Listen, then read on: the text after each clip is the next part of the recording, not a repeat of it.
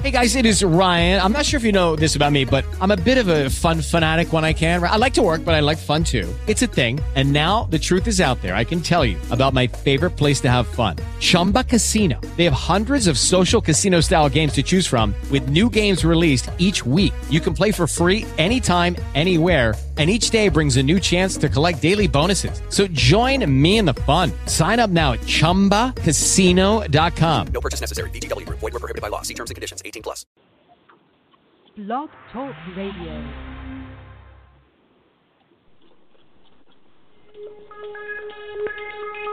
Welcome back, my friends, to the show that never ends. We're so glad you could attend. Come inside, come inside. There behind the glass stands a real blade of grass. Be careful as you pass. Move along. Welcome to the Baseball Trade Deadline show. Seth Kamens is in the car. Sean Palmer here. We are both here on a 3 o'clock, July 31st special trade deadline show. Well, it wasn't supposed to be the special show because yesterday I was stuck in an airport, basically for 12 hours.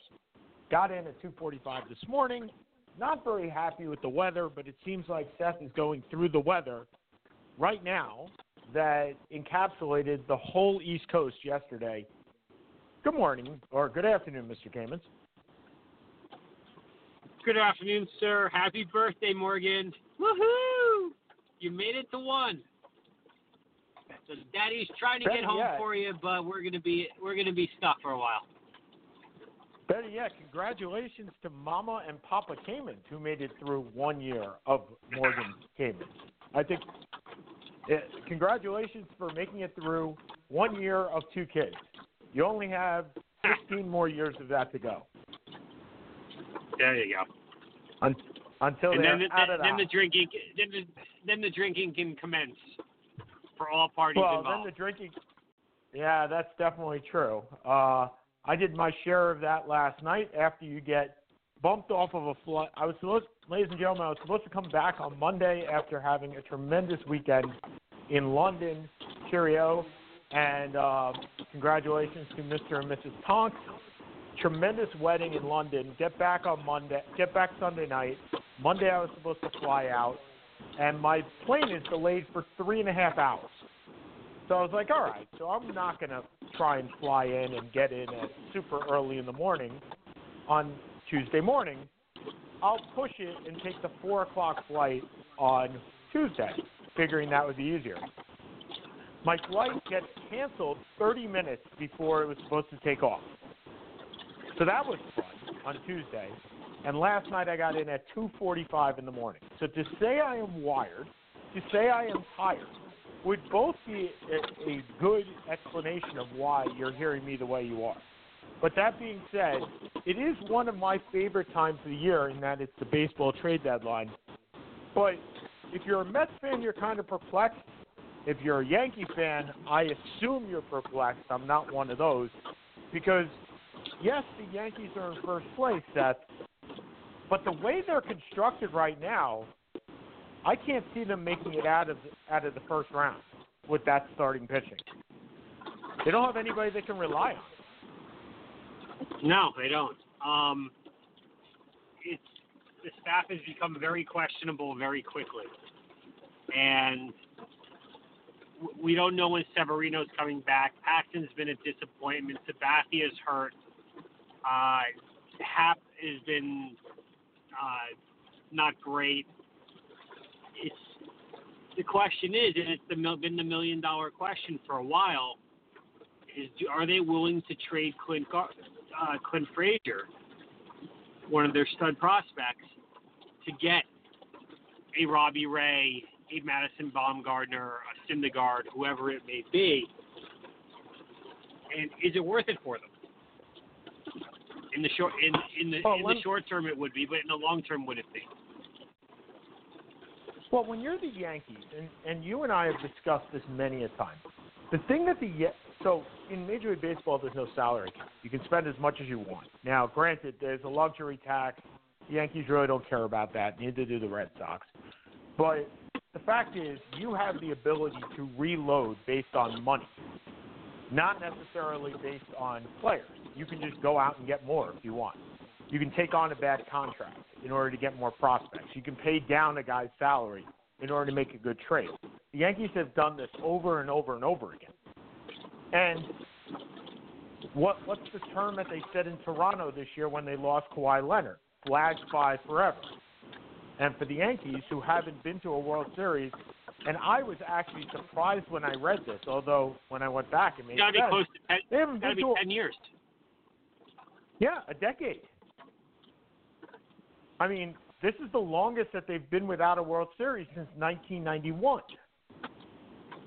So, I mean, you're looking at 26, 27 years. This is the longest time without even being in a World Series, let alone winning a World Series. And right now, the way that they are constructed, I don't see any way that they win a World Series. I'm not really sure if they get a Robbie Ray or if they get a Madison Baumgartner, they're not getting Syndergaard. The Mets are not making that trade. Like, that's never going to happen, ever. So if they get one of those two guys, does that get you over the hump? I think that's what Cashman I don't think so. is basically thinking. Right, that's what he's going through right now is, all right, so I give up Clint Frazier and I give up that prospect at single A who's dominating, but even if I get this one guy, even if I get this one starter, does that win me a World Series? And I don't think it does. I don't think he gets him anywhere close. So you are the epitome of, what is it, the 1996 Seattle Mariners, where you would have one pitcher, and that's it. And the rest would be Jamie And Moyer. our pitcher's not Randy Johnson. Right, exactly. Bingo. So I don't think you're going to see the Yankees make a trade. I don't think they're going to get one of those starters. First of all, I don't think any of those starters are available. I don't think Bob Gardner's available. I don't think the best that they can hope for is a Zach Wheeler, which, again, I don't think the Mets are making a trade with the Yankees, or they're looking at a Robbie Ray. And Robbie Ray, yeah, he throws gas, but he also walks a whole lot of people, and he gives up a whole lot of homers. And Yankee Stadium is the one place where you're not looking to give up homers because they go out. So the trade deadline, I believe, is at 4 o'clock. We've seen some trades go forth today. One of them being Tanner Roark, just went from the Cincinnati Reds to the Oakland Athletics. And that piggybacks that in the biggest trade so far in a three-way deal where Tyler Trammell, a top 30 prospect, goes to San Diego. San Diego trades Familio Reyes, who is 24 and has been hitting bombs, but has no position. He goes to Cleveland. Cleveland also gets Yasiel Puig and a couple of other smaller prospects. And Trevor Bauer, the guy that the Yankees probably should have been in, goes over to Cincinnati. And you and I talked about Cincinnati at the beginning of the year, how we were intrigued, but didn't think they had the juice to make it. They're 5.5 out of the playoffs right now. They have the second best ERA without Trevor Bauer. They're loading up. I mean, they're loading up for a run. I'm not sure the run is in them, though. But a very interesting trade. No, I'm surprised they traded Puig because obviously they're going to need him for their battle royals with the Pirates over the next couple of months. If anyone saw what happened last night, did you see what happened, or have you just heard the stories? Oh, no, I've seen what happened. It was definitely a interesting battle royal to begin with. 100%. Yeah, I mean, I don't get it. If you look at, yeah, so Puig goes along with his upcoming suspension, goes over to Cleveland. Cleveland's got a lot more power in their lineup right now, and they're hoping that Corey Kluber, who the reigning Cy Young Award winner, 2 years ago, Cy Young Award winner, is coming back next week. And they're hoping that he takes the spot of Bauer and continues on their merry way with Mike Clevenger and a couple of others in their staff. I think it's a good risk for Cleveland to take in the fact that they're just basically subbing out Bauer, who they would have lost in 2 years, and gotten some good power. But Cincy seems to just like shuffling the deck. I mean, that's what it seems like to me. They're probably not going to make the playoffs, and the question is whether they can trade Bauer next year, perhaps, and get a prospect of Tyler Trammell's pedigree. Well, wait a minute. Aren't they only about 3 back in the Central? Of a Minnesota team that really still has. Is it 5 now? Oh, you're talking about Cleveland. Cleveland is 3 back in the Central. Yes. Yes, sir. So I would certainly not write them off against a Minnesota team that's lacking pitching, to say the least. No. I wasn't writing them off. I was writing Cincinnati off. Gotcha. Yeah, for Cincinnati, it's interesting in regards that they got a solid pitcher, and I'll be honest, I don't know the depth of the prospect that they gave up, but it just seems like a strange trade. Of all the things that Cincinnati needs, that would not have been at the top of my priority list. No, like I said, it seems like to me that they're just spinning their wheels. And they're just trading for the sake of trading, trying to make the team interesting. And that's exactly what they're doing. Now, whether that works or not is a totally different story. But as I said before, they are 8 out of their own division. And I believe they're 5.5 out of the wild card. And like 6 teams. Hold on, I got the stats right here. It's like a 9-team. They got to jump a ton of teams. 1, 2, 3, 4, 5, 6, 7, 8. They're 9th. They're 6.5 out of the wild card. They even have to jump the Mets and the Padres. So, exactly. And now you have the Mets, right? So the Mets make an interesting deal, and they go get Marcus Stroman. And they basically pick up the pitcher that everybody thought was going to the Yankees. And you wonder what the Mets are doing. And look, Brody, the new GM, who everybody is basically sleeping on. If they're keeping Thor, which supposedly they are right now, and they're keeping Stroman signed through next year as well, and they're keeping DeGrom, and they're keeping Matz, and I hope they trade Wheeler because Wheeler is a free agent out this year. But let's imagine they keep Wheeler, and then they give him a qualifying offer next year. That's the best rotation in the major league, by far. But the Mets have gone down this road before with 5 aces and never done anything.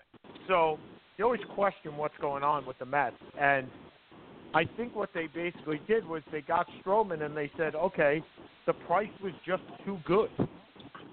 They gave up the number 4 and number 6 prospects in their organization. Neither one is a stud. And they said, okay, well, we can get a legitimate number 3 starting pitcher for the value. It's a value trade. It's not necessarily we needed to have Stroman, but if Toronto's going to trade him for this little of value, then it makes sense for us to pick up the phone, right? I wonder if Toronto is not willing to trade with the Yankees on this, because I cannot imagine Cashman would not have given up. Again, not Delvey Garcia, not one of the 2 or 3 big ones, but I can't believe he wouldn't have given up a little bit more than this to get Stroman. I find that really surprising. I would completely agree with you. Completely agree with you. So, hold on. I think we had a trade with, and we're going, so the Phillies are acquiring Corey Dickerson. The Diamondbacks are acquiring Zach Gallen. There have been a lot of trades in the last couple of minutes, actually. The Nationals are getting some relief help with Hunter Strickland. We talked about the Athletics were going to acquire Tanner Rourke. So basically, what happened was that the Reds got Trevor Bauer and traded Tanner Rourke. Rourke being a free agent after this year, and Bauer not being. And then you have the Brewers made a significant trade involved with the Giants, but it does not. It's Drew Pomerantz. It is not Madison Bumgarner. So Pomerantz has had a lot of injury problems, but Milwaukee has a shot. They're only one game out of the playoffs. They made another trade today, trading Jesus. I love the name, Jesus Aguilar, to Tampa Bay, and they picked up another starter. So they are loading up on pitching because their pitching has stunk, and they keep having injuries. So they keep on trying to pick up these fringe starters, not great starters, but decent major league average starters, and hoping that if you throw enough spaghetti at the wall, one of them will stick. So it's July 31st. And let me ask you this, Seth. This is the first year where there's not two baseball deadlines, and trading deadlines, and we talked about this a couple of weeks ago. It's nice for today, but to me, what happens after today? I mean, there was always some push in August to see about trades. There was always some news about, even if it was a highly expensive player like a Justin Verlander, there was always something going on. After today, talk about dog days of August, which you always like to point out is basically your most boring time of the year because there's nothing else going on until training camp for the NFL. Do you like this July 31st deadline? I do think there should be one deadline.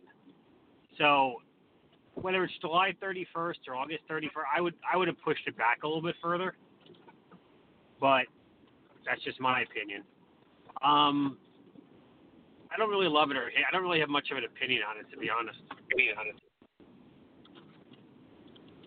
See, I was all in favor of making it August 15th-ish because that gives you a little bit of both worlds.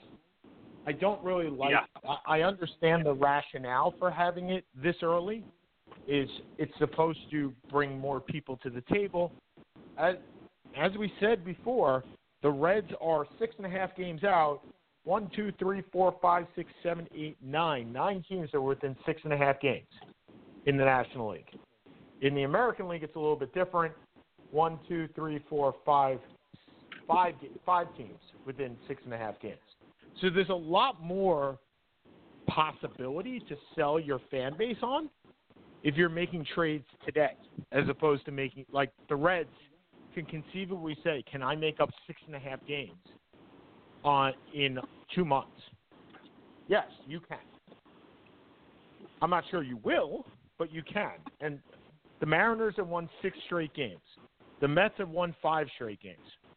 That's surprising to me. But they've won 5 straight games. So you can make up games still. If you do it in late August, how many teams can really, outside of the Yankees making it up against the Red Sox, how many teams could really make up that many games in that short of a period of time? So I think that's why it is this close to the beginning of the season rather than the end of the season. So, all right. So we will monitor. Oh, I already got 12. Twitter's great for this, by the way. I'm not a big fan of Twitter all the time, but as far as getting like trades, man, this is tremendous. So it looks like the Braves are nearing a deal for Shane Green. This is all according to Major League Baseball rumors. Shane Green, the closer for the Tigers. The Dodgers are acquiring Jed Gurko from the Cardinals. One of my favorite names in sports. Jed Gurko. Gyrko. Plays second and third. And is a legitimate 20 to 30 home run guy. The Dodgers are the most interesting team of all.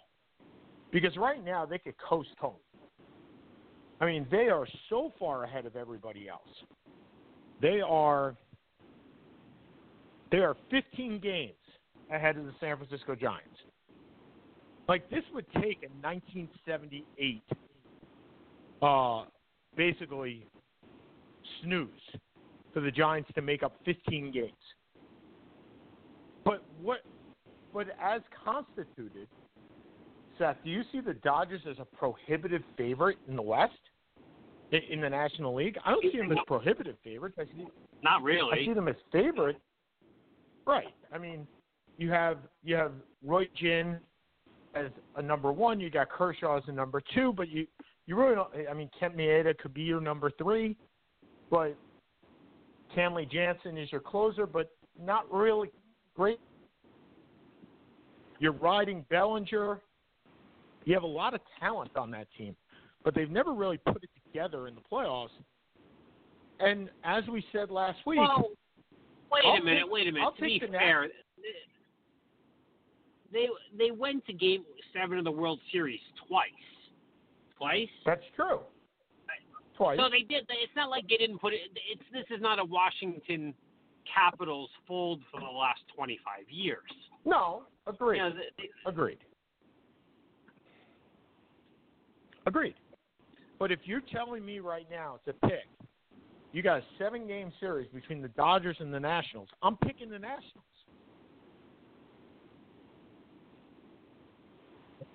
The problem is like we've seen this with the Nationals. Well, yeah, of course you do. But we've seen this with Washington before. Yeah. And they always tend to find a way to disappoint. Yep. I think we've come down to, if you are Andrew Friedman and you have such a plethora of prospects, and it's amazing how this guy did so well in Tampa Bay and now moves over to the Dodgers and has money, and he's still winning the exact same way. He's not throwing money at all these guys. He's actually developing players. Unlike, well, I won't say unlike Cashman. I guess Cashman does the same thing. But unlike the Philadelphia Phillies, who have all this money and aren't doing anything and then have to sign free agents. But Andrew Friedman has built a consistent winner in L.A. and has a plethora of prospects. And the question is, does he go for it? And who's available to him? It doesn't look like it looks like Shane Green's going to Atlanta. Who are the other relievers available? Felipe Vasquez is not going anywhere from Pittsburgh. And are the Mets willing to throw in the towel with Edwin Diaz and admit failure based on the Robinson Cano deal? I don't think Brody's ready to do that just yet. I think Brody thinks the Mets can still make this based on that Stroman deal, and especially if they hold on to Wheeler. But I don't know. Maybe that's just my optimism coming in. Yeah, I mean, you got McNeil, you've got Alonso. There's no reason. Again, is there any reason that I'm missing to think that the lineup can get you to the playoffs? I realize the starting pitching could, because as you said, that is a really, really solid top three. Let alone forgetting about Metz and Wheeler. But you got to get hitting to get there, and they just don't have it.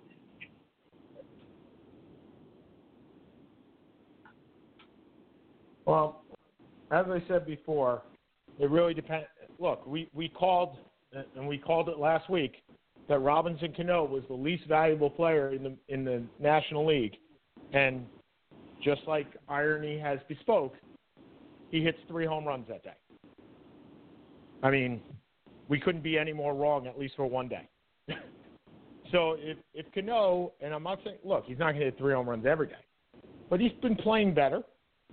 Do they have the lineup to bash their way into the playoffs? No, but they have a starting pitching that could win 1-0 games or 2-1 games. And again, like I said before, do I think this is a optimistic feel from my head? Yes. But is it possible? Sure, it's possible. You got the best 5.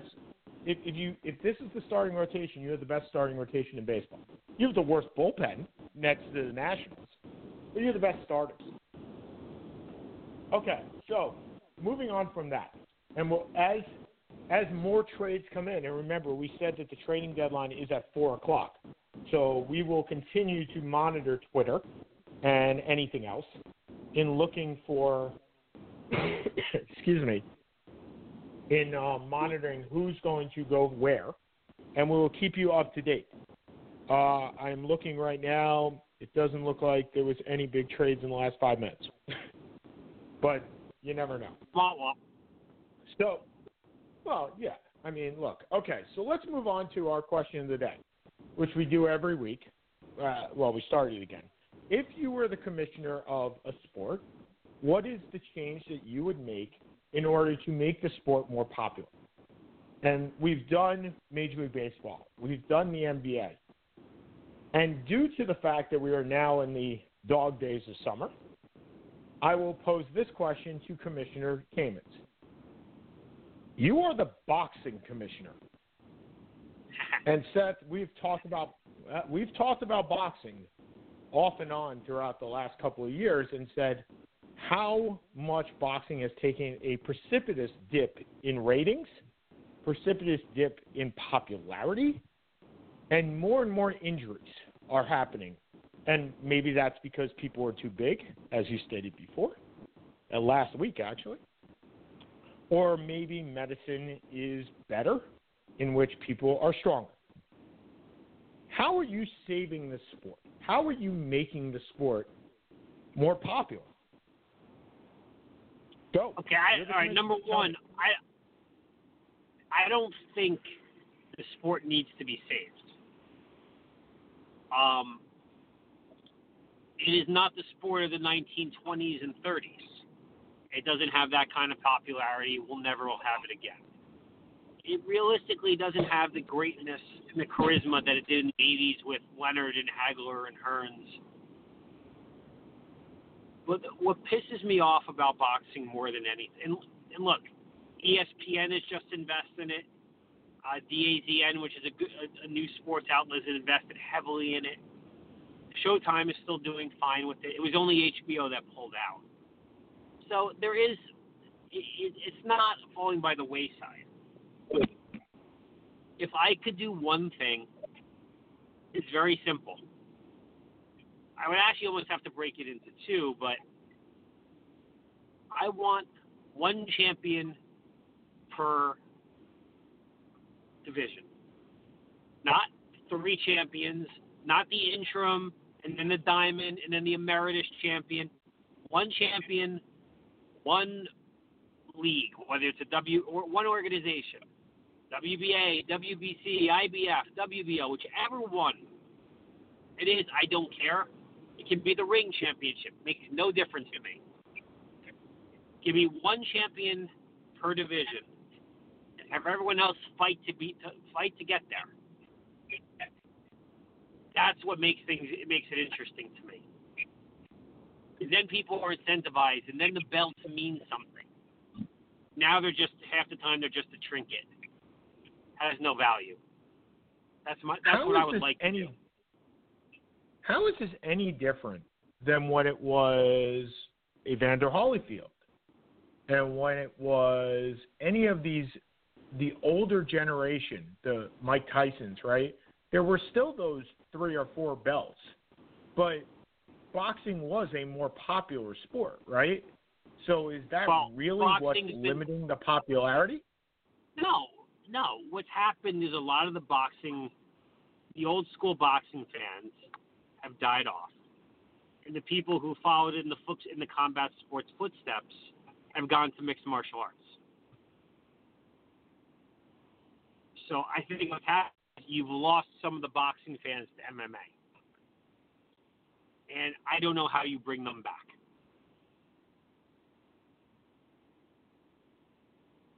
But for me, okay, just giving it yeah. Sorry. No, what were you going to say? No, go ahead. For you as a boxing fan. As a boxing fan, and I am a boxing fan, I don't need to see every fight be a championship fight. I don't need the English Commonwealth Championship and the European Championship. One belt. Because then when you have these championship belts or you have these number one contender fights, they actually mean something. When there's 72 belts, it's all diluted. And you really don't know who is the best. Now, I understand there's an intrinsic marketing value to having a belt. Champion versus champion. It's great, but that doesn't happen a lot of the time because the champions don't fight each other. So the only way to truly incentivize them for the belt to have value is to limit the number of belts that are out there. Okay. So, just to chime in, according to the New York Post, Joel Sherman, the Yankees are out on Zach Wheeler. According to USA's Bob Nightingale, the Yankees are out on Rob Ray. Those are officially dead. Madison Bumgarner is not expected to be traded. And Brian Cashman is, according to Sherman, Brian Cashman is now focusing on bullpen arms. Which, what? How many guys can you have in the bullpen? Yep. Yeah, I don't get that part. But anyway, all right. So what would I do? So now I'm the commissioner. What would I do? You know where I think boxing has lost? I think boxing, so Japan will, I believe, will not have boxing in the Olympics. I don't know if you knew that. Sound right. I didn't know that. I think that, I read this. Hold on. Boxing, Olympics, Japan. They lost accreditation. Oh, no, it's back. Forget that idea. I thought it was gone. But they're back. Is boxing still in the Olympics? Yes, it's still in the Olympics, I guess. Okay. So I thought there was boxing not in the Olympics. But I would seriously do one of two things. I would either, A, make the ring bigger.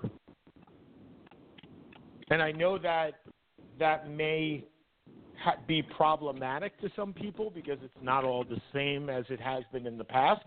But the same way, Seth, as we have discussed making an NFL field bigger because people are bigger, I think the fact that a boxing ring has stayed stagnant and people have legitimately gotten bigger. So there's less room to move. That's number one. Number two, I would give the boxers more rest. And number three, I would give the referee more discretion to stop a fight. I really have a hard time seeing brain bleeds and seeing punch-drunk guys. And I know everybody wants to see a knockout, but if a guy is just stumbling, I'm not leaving it up to the discretion of the trainer to throw in the white towel. The fight's over. Because I'm sick of seeing the news. And granted, we get more of it because there's more of the news. There's more Twitter. There's more Facebook. We discussed this last week. But the fact is, I don't want to see boxers or anybody else dying or having to go to the hospital right away. It's a sport. It's not your life. It's not worth your life. And I know you're going to tell me they inherit the risk, and me being an attorney, I should understand that you inherit the risk of when you go in the ring, you may not come out. I get that. Doesn't mean I like it. I'm not really sure what you can do about it other than giving the ref a little bit more discretion or putting headgear on a guy. But I'm not sure headgear solves the problem. Yeah, he won't get hit in the head, but he may die from a punch to the heart. Not really sure that solves my problem. But it may get it better. What are your thoughts on the bigger ring? I'm not sure you would agree with me on that. Actually, I like it. I think it's logical. Every other sport has I don't want to say expanded, that's not the right word, but has evolved. And this may be a more reasonable evolution. Now, I'm actually not sure that all rings are the same, ironically. Because I think I've seen people request different rings. And I'm not sure it solves the problem. No. I mean, I'm not sure it solves the problem. It gives the fighters more space. It gives the fighters more room to maneuver. But that doesn't necessarily mean that the fighting is less. If you get hit by a Deontay, you get hit by a Deontay Wilder cross square. Doesn't matter if you're in a 10-foot ring or a 1,000-foot ring, you're going down. So, but I think I do think it would be helpful. Certainly couldn't hurt. And as you said, this is a sport more than most where there is an enormous inherent risk. So, if there are ways that you can, within reason, that you can mitigate a small percentage of it, why wouldn't you do it? Look, I'm all for it. I mean, I think people are turned off. You have your MMA fighters. You have your MMA fans. I get that. You have your boxing fans. I get that. But there's a small percentage so you have, say, 100%, and you have 50-50 both MMA and boxing. And I don't think it's even, mind you, but let's go with that for now. I think the pie shrinks every time somebody dies. I think people are turned off. I think you have some people that tune in specifically for that. The same reason that people tune in specifically to see a bobsled crash or a car crash, for that matter. I think you see those people that want to see, they want the shock value. I think you have those. But I think you also have the fans that every time somebody gets seriously hurt or dies, you lose a fan or two along with that because they're saying, this just isn't right. You shouldn't have this. I'm one of those guys that it would take a lot for me to watch an MMA or a boxing match at this point. I just have I don't want to see that happen. So if I'm not watching it, I know for certain I won't. I don't mind watching a Floyd Mayweather fight because I know damn well that he's never going to knock anybody out. So that's not an issue at all. See, I thought you would laugh at that at least. I smiled. I smirked. Because I know that Nabate Isles wouldn't be laughing or smiling at any of the Floyd Mayweather stuff right now. I said I smirked.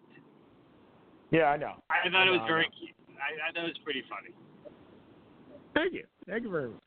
I do well with that. So in the last 10 minutes, there have not been any more trades that I can report at this point, and there haven't been any NBA trades. So tell me, Seth, you got the next month, which is just going to be NFL training camps and baseball.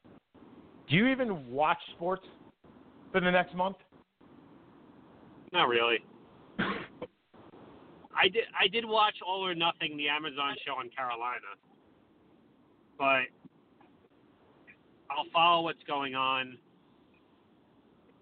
I'll start to kind of get ready for college football, start to get ready for fantasy football, which I'm not there yet. I'm not there for fantasy yet. I know you said you were, but well, you get an email from me like every other week about it. So yeah, I'm there. I am eager to cash in on Le'Veon Bell finally this year, which was an interesting.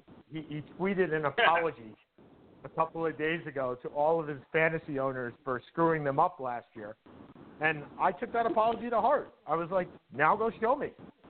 I was like, we need you. Come help. Like, I think as you get more involved with your family life, as Nabate has talked to us, he's like, I'm not really into fantasy yet. I was like, yeah, you guys got families.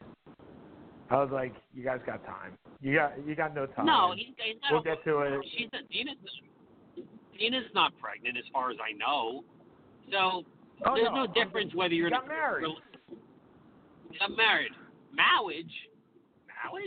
Maui. But no, I mean, No, Maui is an institution. No, I mean, to me, whether you're married or living together makes no damn difference when it comes to this. It's the kids that take up all the time. So my hope is by about a week or two I'll start to get stoked. Okay, so to give you guys programming notes, let's just go programming notes here. We got 20 minutes to go in the show, but let's get some programming notes. So next week, regularly scheduled at the 7th, on the 6th, and then we get into our preview shows. So the 13th, nope, we got 2 weeks. So the 6th will be regular, the 13th will be regular, the 20th will be our college football show, the 27th will be our fantasy football show, and then the 3rd will be our NFL show, because I think most people will be drafting the week of Labor Day, which is the 31st, the 1st, and the 2nd. So we should get in our show for fantasy purposes before then. I don't know, Seth, it's interesting that I've considerably gone down in teams over the last couple of years, and now I'm considerably going up in teams. It's like been an evolution of I found the best 3 or 4 leagues. I used to be in 7 or 8, and you used to make fun of me, which is perfectly fine because I had every single player on every team. It was like watching TV. It was like sensory overload. I have that guy. I'm against that guy. Wait, I have that guy on 3 teams, but I'm against that guy on 2 teams. But it's become – now I'm up to 4 teams again from 2 last year. And fortunate for me, I still have the same keeper in 3 of them. James Conner will be a keeper. So I don't know why it's got me going. Maybe it's because of the warm weather and I understand that football season is upon us. And maybe it's a little bit because I'm looking forward to Syracuse football too, that I have a lot more in me. I wanted to bring up so The Athletic has done a really good series. And for those that don't pay for The Athletic, I am amazed by how good some of their articles are. Look, I've been an ESPN Plus subscriber since the very first day, and they're really good. It's not even the ballpark. Yeah, it seems like all the good writers, all the writers that were from these various newspapers that shut down, or just laid off people, Ken Rosenthal, Jason Stark, and even the ones for Arthur Staple, who's an Islanders beat writer, and man, the Islanders have a beat writer? That's tremendous. But the fact is, The Athletic is so well written. And I love reading the comments where they think that everybody's a homer. That's just even more fun. But The Athletic has done a really good series this year on conference realignment and where we are as opposed to where we have been, right? So Syracuse moves from the Big East. The Big Ten expands with Nebraska. And then, of course, we have Maryland. And I think we're 6 years in to this transition. I think in the 7th year, Maryland gets a full share. And they're looking back on how conference realignment changed. And I remember when Maryland moved. I remember when we had the discussion whether the Big 12 would be the Big 16, right? It was possibly the most volatile week in college sports ever because everything could have changed. And here we are 6-7 years later, and they did an article. I don't remember who wrote it, but definitely quoted numerous players and numerous personalities like LaRon Profit and Bonnie Bernstein, who went to Maryland, and Scott Van Pelt, and over again. Syracuse really didn't have a choice. They went because the Big East was dying. Maryland had a choice and went for the money. And I read the article, and the article pretty much was on point where most people were still not in favor of this. But once the money comes in, maybe they will be, and that's in another year. And somebody was quoted, I don't remember who, maybe it was, I can't remember who it was, but they said give it 5 more years and nobody will even remember that Maryland was in the ACC. I'm not really sure I believe that, but at the same time, what do you think? You're an alumnus. I mean, it still rocks me that Maryland and Rutgers are in the Big Ten, even to this day. Okay. The article was written by Seth Emerson, who I went to college with and knew 20 some odd years ago, 25 years, God help me, ago. Although I haven't seen him in 20 years, so. And he hit it on the tee. This is a very simple, what happened was very simple. Debbie Yao, who was despised at Maryland, was the athletic coordinator in the early 2000s when Ralph Regan, our beloved head college football coach, took us to an Orange Bowl, and we beat Florida State out to win the ACC. Based upon that, they almost doubled the size. I don't want to say doubled the size, but greatly expanded the size of Byrd Stadium, the football stadium where they play. The following year, they win the NCAA title, and we have the Comcast Center. The problem being, or going from the Cole Fieldhouse to Comcast Center. The problem being, and I don't know what the thought process was, is, as the title said, it's a basketball team in a football conference. No one was paying to go to the Maryland games, so they went deeply, deeply, deeply in debt, number one. Number two, Maryland has always been the second-class citizen in the ACC. This is not debatable. This is not subjective. This is a fact. Whoever was not Duke or North Carolina was not at the top of the food chain, or was not at least not in the research triangle. Was not at the top of the food chain in the ACC. The ACC basketball tournament, I believe, we didn't host it for 40 years. It was that kind of thing. But the thing that held Maryland in, and where they were not thrilled, but could stay happy, was they had this rivalry. And I realized Duke didn't consider them a rival, but we considered Duke a rival. Like Virginia considered us a rival, we didn't consider Virginia a rival. That was the way it was. But once they bring in Pittsburgh and, pardon my French, bring in Syracuse. Now, Syracuse and Maryland, I can kind of understand because it's a very similar student body, just private versus public school. But when you designate rivalries of Pittsburgh, they don't give a flying bleep about Pittsburgh. So the rivalries, for all intents and purposes, are going by the wayside. We don't feel particularly respected, never have. We are in debt up to our bidding, and we're offered the opportunity to go into a conference that within 10 years will take us out of the red and into the black, and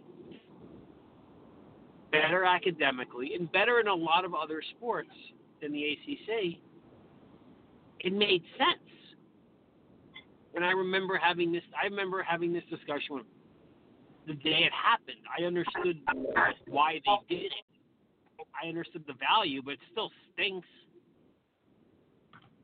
It's not, nobody cares about it. The problem is you went from being a middle-tier team in the ACC, the middle child in the ACC, to the middle child in the Big 12, the Big 10. And that's sad, but true. Is there any way for Maryland at this point to become a bigger team in the Big Ten? Because I don't see it. I don't see the geographic rivalry. I know that. The only way I see it is if Loxley does a really good job, and he's recruiting like a monster, and they beat Penn State several times in a row. The only natural rivalry in the Big Ten for Maryland is Penn State. But when they've beaten you 30 out of 32 games, it's not really a rivalry.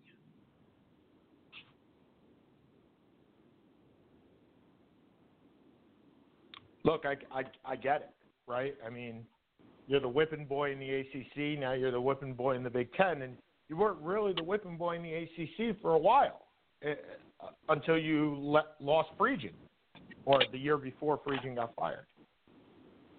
You had a legitimate team for the first time in a very long time for football, and I'm not sure what went wrong, but something did. Right, and you lost Friedgen, and then you lost Gary Williams, or Gary Williams retired, or you fired him, or whatever happened. But This is a legitimate team. This is a legitimate year to me. So next year comes the money. Next year is the tipping point for the money. So you become fully vested in the Big Ten along with the Big Ten Network next year. Great, there goes the money.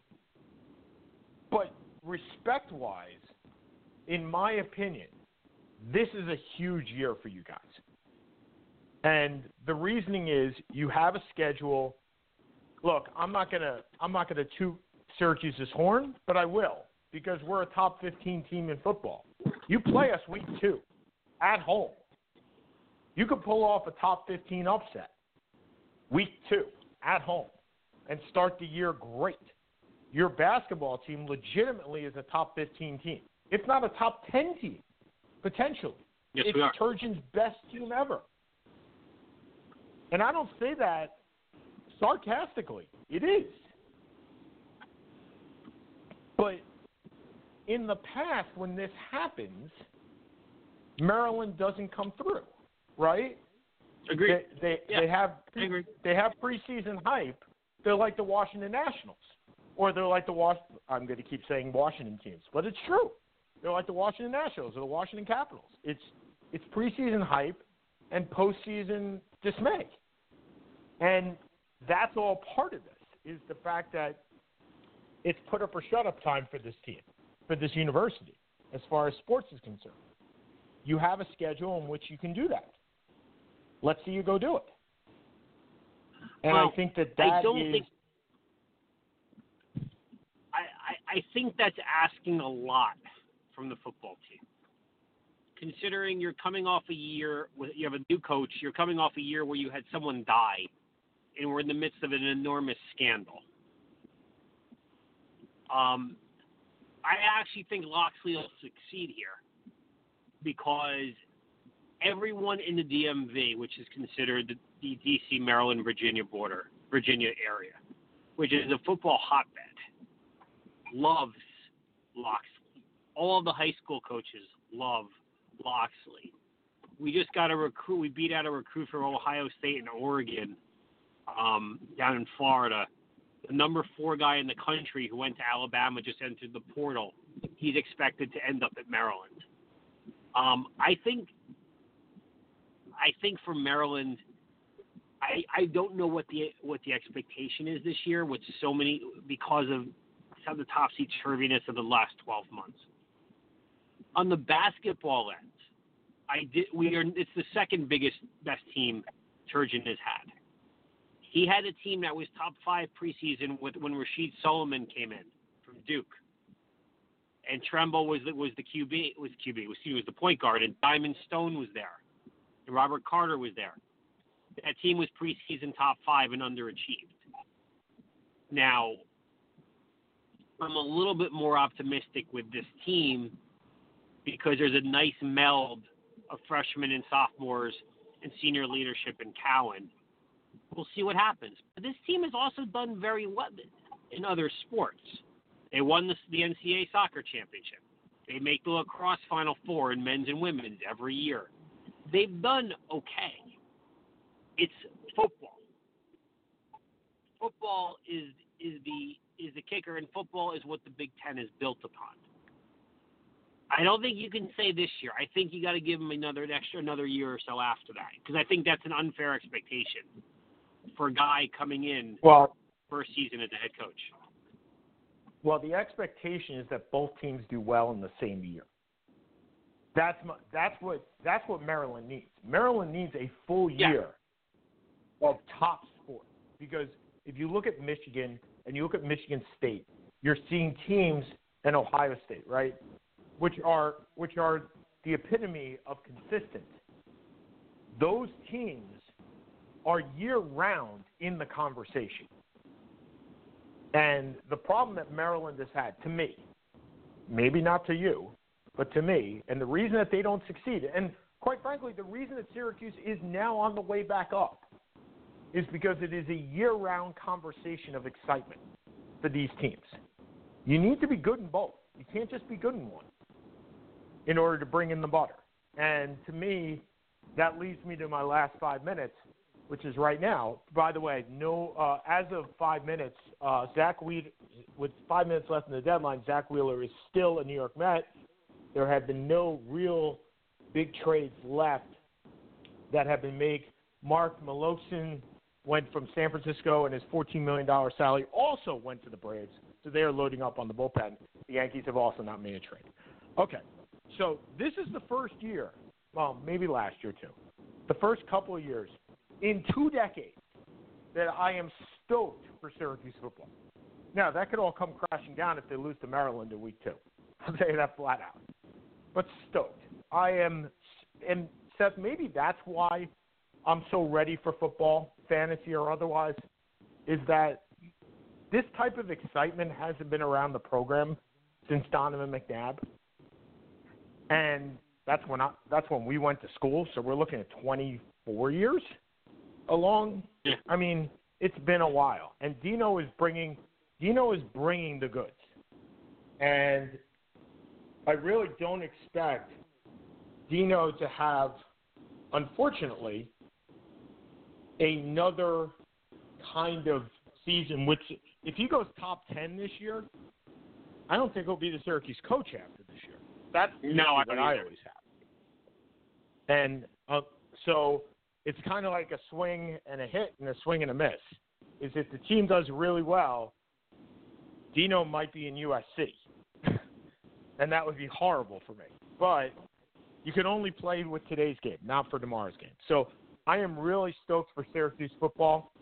The basketball team is actually freshmen only, basically. They're going to be freshmen and freshmen. But it'll be a nice surprise of Saturday afternoon, looking forward to Syracuse football. And like I said before, maybe that's what's got me on the fantasy kick already, is that every day I'm looking to see what Syracuse football is doing, and I'm excited. All right, Seth, you got 3 minutes. All right. We don't really talk about Back Sports Page anymore. As many of you know, I started it with Randy Zelia. Randy Zelia started it 9 years ago. I was kind of a co-owner for a year or two, and then it faded out as business and life took over. But Sean and I still have I have a very good relationship with Randy. Sean does too. Although I'm closer with him than he is. And Randy's had some unlucky breaks on a lot of things. But nothing worse than what happened on Wednesday night, where his beloved girlfriend, Sarah, went into the hospital and never, unfortunately, came out. And she was a big supporter of him, which you have to be when you're trying to start a website from scratch, which is extraordinarily difficult. And she would be a photographer for some of the games. We talk about these things, and sometimes you lose perspective. And Randy has always come from the right place. Not always done the right thing, but he's always come from the right place. And as a guy who's just kind of gone through a lot of crap over the last couple of years, this is just an additional turn to the knife. And I was at the wake. It was not fun. And 34-year-old with a teenager. Oof. So my truly deepest condolences to Randy, to the Gordon family, and to anyone else who knew Sarah. I mean, this is just simply heartbreaking. And And I don't think there's much more that really needs to be added on that. So, for Sean Palmer, this is Seth Kamens on the Seth and Sean Sports Radio Show from Back Sports Page.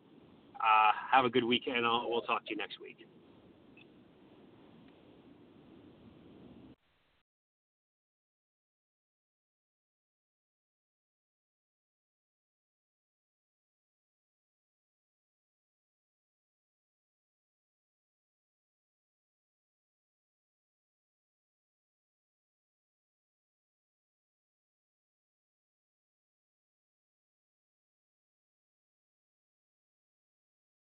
Hello, it is Ryan, and I was on a flight the other day playing one of my favorite social spin slot games on ChumbaCasino.com. I looked over at the person sitting next to me, and you know what they were doing? They were also playing Chumba Casino. Coincidence? I think not. Everybody's loving having fun with it. Chumba Casino is home to hundreds of casino-style games that you can play for free anytime, anywhere, even at 30,000 feet. So sign up now at ChumbaCasino.com to claim your free welcome bonus. That's ChumbaCasino.com and live the Chumba life. No purchase necessary. VGW. Void where prohibited by law. See terms and conditions. 18+. Don't you love an extra $100 in your pocket?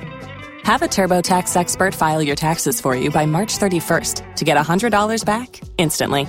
Because no matter what moves you made last year, TurboTax makes them count. That means getting $100 back and 100% accurate taxes, only from Intuit TurboTax. Must file by 3/31. Credit only applicable to federal filing fees with TurboTax full service. Offer can be modified or terminated at any time.